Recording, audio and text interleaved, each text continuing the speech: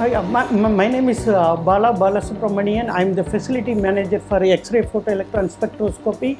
This technique is basically based on photoemission effect. When X-ray will be incident on a solid target, then you can see what are the elements present in the solid target. So the advantage of this technique is you will not only find what are the elements present in the solid target, also you can find what is the electronic state and oxidation state, what form of compound it is. So all kind of detailed information you can find it out. And another advantage is that as compared to other analytical technique, you can also this is one of the instrument you can also measure the quantity of lighter elements. For example, you can measure up to helium. So up to helium. So this technique has the advantage of measuring the quantity of quantifying the lighter elements.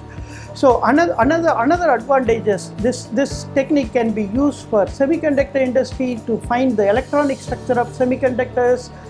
And as I already said, it is a surface analytical technique. You always get information from the surface. But we have another gun attached to this facility. For example, ion beam etching. You can keep etching the surface, so you can do the depth profiling. Depth profiling means you can measure the properties of the surface as well as the bulk by keep removing the material by layer. And there are, for example, here we are working on some interstitial samples.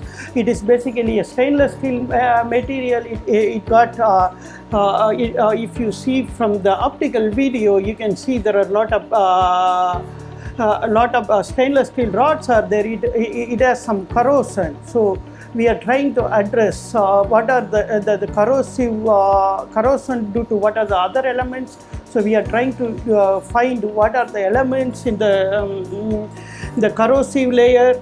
Then what we do that then we will remove the layer by layer the corrosive material. Then we can also find ultimate thickness of how much this stainless steel is corrosive, how much thickness it is corrosive.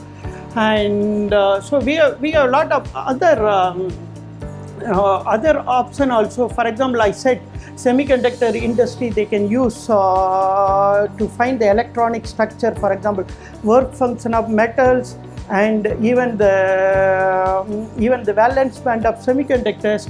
So we have other than X-ray source, we also have a UV source.